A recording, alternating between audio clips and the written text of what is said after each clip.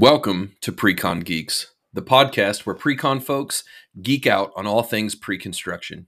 Every week, we'll talk about trends impacting the construction industry and emerging tech. You can also tune in to hear exclusive interviews with industry experts. Excited to hear more? Hit subscribe wherever you listen to podcasts now and visit www.beck-technology.com. Welcome back to another episode of Precon Geeks brought to you by Beck Technology. I am Jared Draper, your host, and normally I am joined by my co-host John Reich, but he is actually out, and this is will be the second week he has been out, so I will give him a piece of my mind because he is greatly missed when he's not here, but we obviously hope that he's having a great time. But we are joined by an incredible guest, none other than Mr. Ted Solomon. Ted, how are you doing today? I'm doing great, Jared. How are you? I'm doing very good.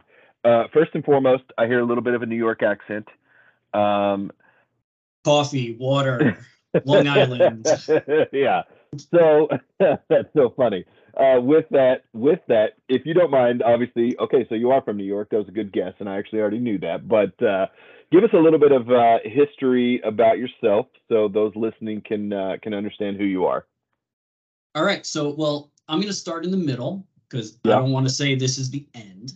But my name is Ted Solomon. I'm an implementation specialist here at Beck Technology. So what does that mean? That means when new clients sign contracts and want to, adopt our software, I'm the person that gets assigned to them and works them through that whole process, teaches them how to get stood up, and gets them excited and ready to go in using our software. So here at Beck Technology, I am affectionately called, I hope affectionately called by many people, New York Ted. Nice. So I'm born and raised in New York, elementary school, high school, college, graduate school, everything all here. Went to college for civil engineering. I kind of split my focus between structural and geotechnical to get a really well-rounded education. Did a couple internships with some heavy civil contractors during that time. I was involved in the renovation of Times Square. I was involved in the MEP fit outs for the East Side Access project at Grand Central Station. So two very low profile projects. Yeah, that's awesome. After that, once I graduated, I jumped over to heavy civil general contractor, went straight into estimating, loved it right from the beginning. I did some projects in the low hundreds of thousands, all the way up to multi-billion-dollar infrastructure projects around the New York City area. And then what fell in my lap was a really fun, challenging design build project. I kind of became a design build, I don't want to call myself an expert, but design build specialist, and a project I really sunk my heart into, and I wanted to follow it out to the field and follow it to completion. That was the first phase of the Van Wyck Expressway capacity improvements from JFK Airport.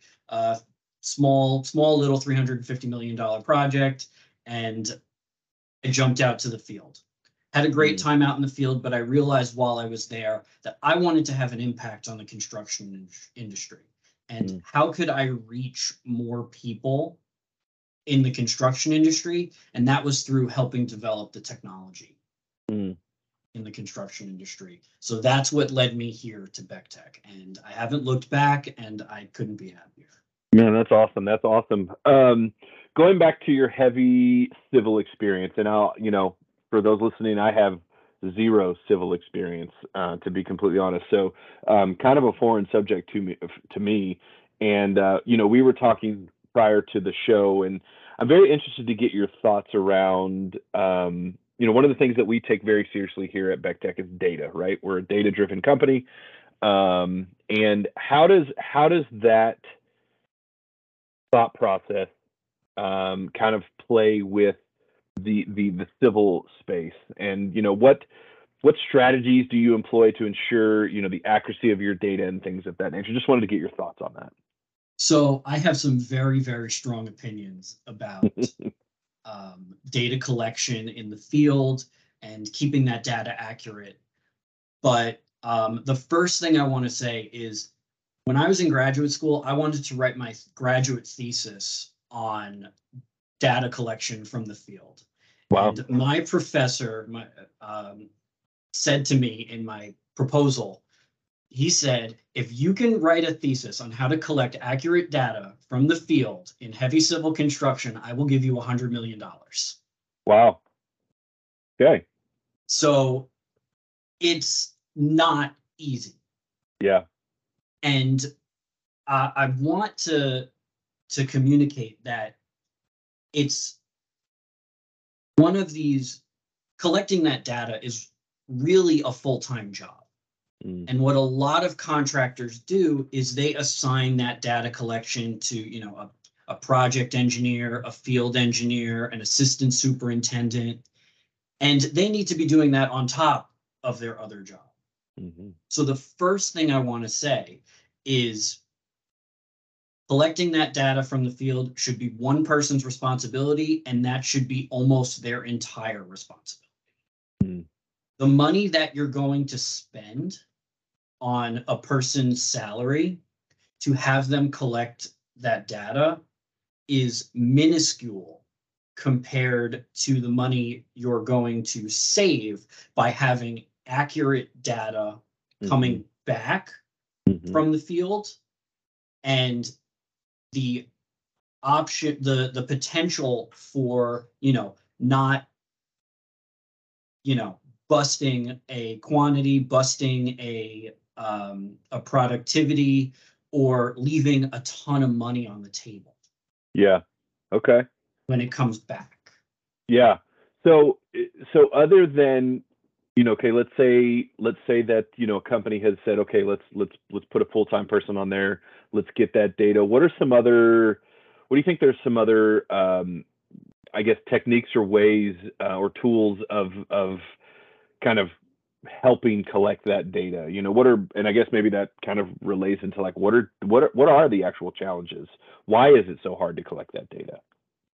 So one of the big things is just the general irregularity of the different construction activities that get done in the civil space. You're excavating, and you're excavating different size, shape, soils, different pieces of equipment, different access requirements. Concrete forming is a great example. The forming for a slab versus a wall versus a foundation versus a column versus a bridge deck are all completely different. So how do you standardize that? And how do you collect that data? First thing I want to say is, standardization. Standardize your cost codes. Okay. Having standard cost codes in the field and having those cost codes carry over back into pre-construction, and then they carry back into the field. The pre-construction data lifecycle that we talk about at BECTEC. Keeping that data, round-tripping that data, and using your knowledge of statistics, because, we have a lot of engineers in the pre-construction space, a lot of engineers out in the field, and understanding that, the law of averages, the more data that you have, the better it's going to be. And when it comes to collecting that data, I hate to say it, being someone who is so passionate about construction technology, but nothing beats good old pen, paper, journal, Excel, and a camera phone. Yeah, all right. We're gonna scrap that from the podcast. Just kidding. I think I need to wash my mouth out with soap. Yeah. No, but I get what you're saying, right? Like there's that confidence in kind of what has been done for for ages, right? And obviously, as a technology tool, we believe that, technology can help with that, right? And I think that's kind of a big piece of that. So how do you, I guess, in your mind, I mean, with the experience that you have, what role do you think technology plays in kind of the collection of that data and the kind of moving from the old into the new, if you'll say it that way? So where technology is going to really play a role in the data collection itself are things that will let you capture and visualize things out in the field. So we saw a first step a couple years ago when Apple came out with their measure tool on their augmented reality measure tool on the iPhone. Yeah. I can't tell you how excited I was to use that in the field. Mm. It wasn't perfect, and it's still not perfect. But if I don't have the opportunity to walk over somewhere with my tape measure, maybe it's not safe to walk over there with my tape measure. Mm-hmm. I can take a quick rough measurement and have it ready to go, save it on a picture right away. Yeah. And that follows through the iPad. The iPad is huge in the field. Yeah. It's really, and those are just baby steps. We are, I think, on the precipice of an augmented reality, virtual reality, mixed reality revolution in not just the construction industry, but every industry. But I think when it comes to construction, it's going to turn us upside down. Yeah. How do you think that affects, as guys and gals start to think about going into, the industry, heavy civil or construction in general or pre-construction? How do you think that kind of that growth within the AR VR space affects the training and the skills required to get into this? Well, full disclosure, I'm a millennial. And as a millennial, I have the privilege of being the first generation to really grow up so technologically literate. Mm-hmm. And like it or not, kids today are almost born with an iPhone or an iPad in their hand. Yeah. And the good news is that technological literacy and the ability to reason out different technology and find that it's the intuition to adopt a new technology carries through to adulthood. I mean, I can sit down with a new piece of software, a new piece of hardware, and pretty much figure out 80% of what it can do in a reasonable amount of time.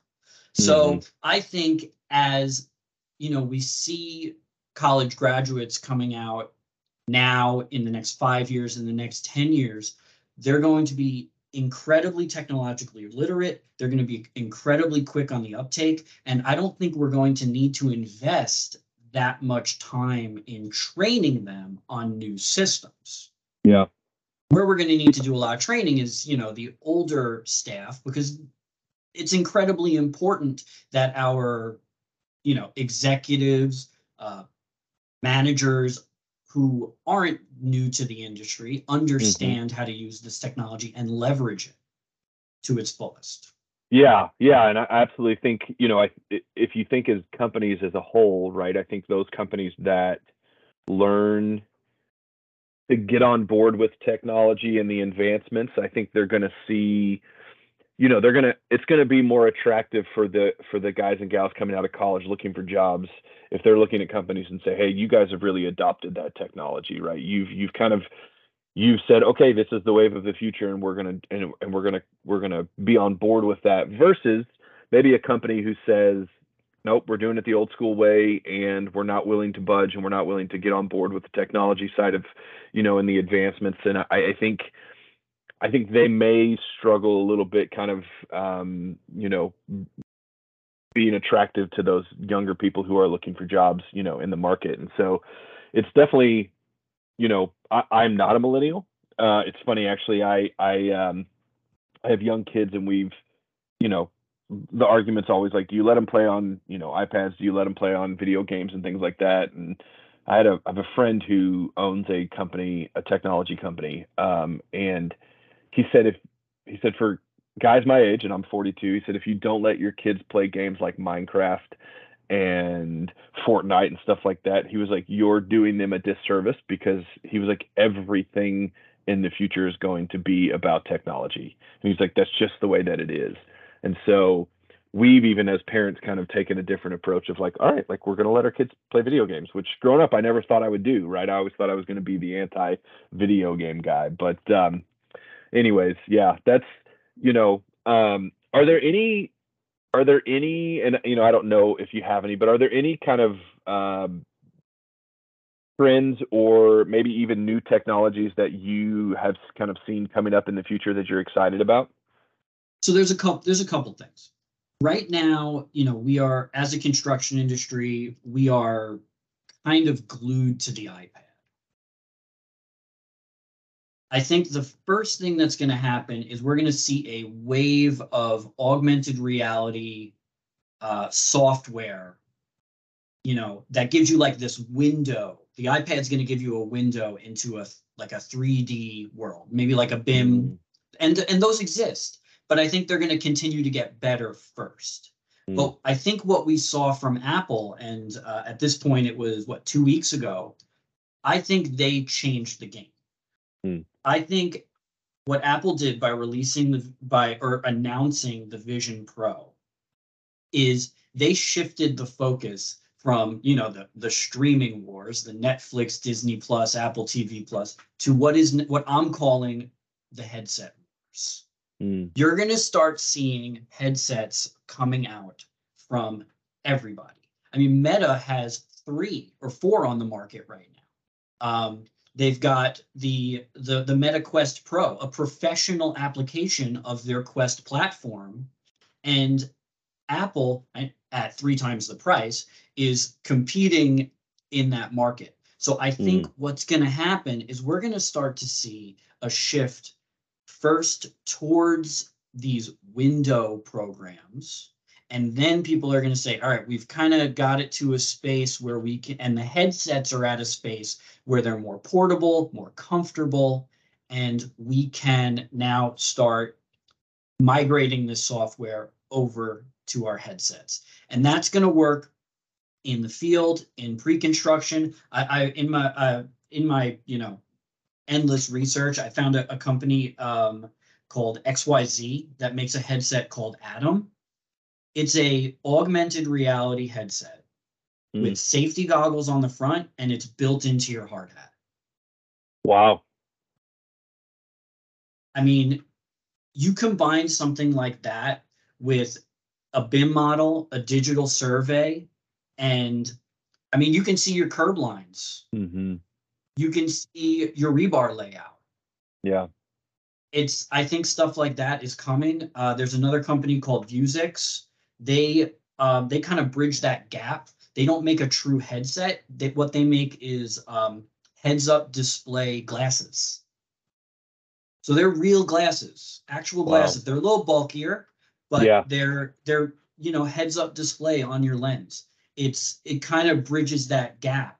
So we're getting there with the wearables. So when the wearables are at a place that the major software producers of your field software, so your Autodesks and your HCSSs and your Trimbles, when they see those wearables at a place where they think, okay, if we make a software for those wearables and people are going to buy it, we're going to start making that software. And I think the time is right to get into the space of pre-construction software for those wearables as well, because people are waiting for them to be useful in the field. They're useful in the office today. Yeah, I think it's going to change. I mean, job sites will start to look a little bit different, in a sense of you'll start to see, you'll start to see guys wearing things that I mean, it sounds funny, but like you'll start to see guys wearing maybe, some hard hats with technology that you hadn't seen before. And, we always talk about construction being, 10 or 15 years behind the kind of the whatever, where everyone else is. And so it'll be very interesting to see in 10 or 15 years where we are and what our job sites look like and what, technology allows us to do from a preparation standpoint, from a pre-construction standpoint, from a data collection standpoint, all of that. I think, we're like you said, we're on the precipice of it. It's exciting to see. I want to put one image in your mind, and it requires the combination of a bunch of different technologies. Boston Dynamics has, their dog robots. I'm sure you've seen them. They have them in their dancing videos. Yep. A Boston Dynamics dog robot with a 3D scanner on it that can create a point cloud of your site every day. It walks out at the end of the shift and it creates a point cloud of your site. You can then sit and view that point cloud with your headset from the spot and see what it looked like 3 days ago, 4 days ago, 5 days ago, a month ago, and what it's going to look like in 3 weeks. Wow. All in one platform. Yeah, man, that's incredible. I think will let our listeners sit with that image. And I think that's where we're going to wrap up. I think that's really good. Ted, it was great chatting with you. I love your passion for not only the pre-construction and construction industry, but I think where we're going for the future. Guys, if there's anything that you've heard and you want to talk more about, or you just want to know more about, you can go to our website at www.beck-technology.com. I do want to throw out a quick plug in coming later this year. We do have Precon World, which is our pre-construction conference. It's held in the Dallas area, and I believe the dates for that are, and hold on just one second, they are October and I should have had this up in front of me, October the 13th and 14th, I believe, is the date for that. And if that's not right, I'm sure I will get a strongly worded email from someone. So, but look it up on our website, Precon World. We'd love to have you guys there. Ted, really appreciate your time. Any last thoughts before we go? No, just thank you so much, Jared. And I just, the last thing I want to say is, the construction industry is incredibly important to me, the world, our economy, and, looking forward and adopting new technologies. That's how we're going to keep it alive, keep it profitable, and keep it safe. Love that. Well, Ted, thank you again. And for all of our listeners, guys, hope you have a great day.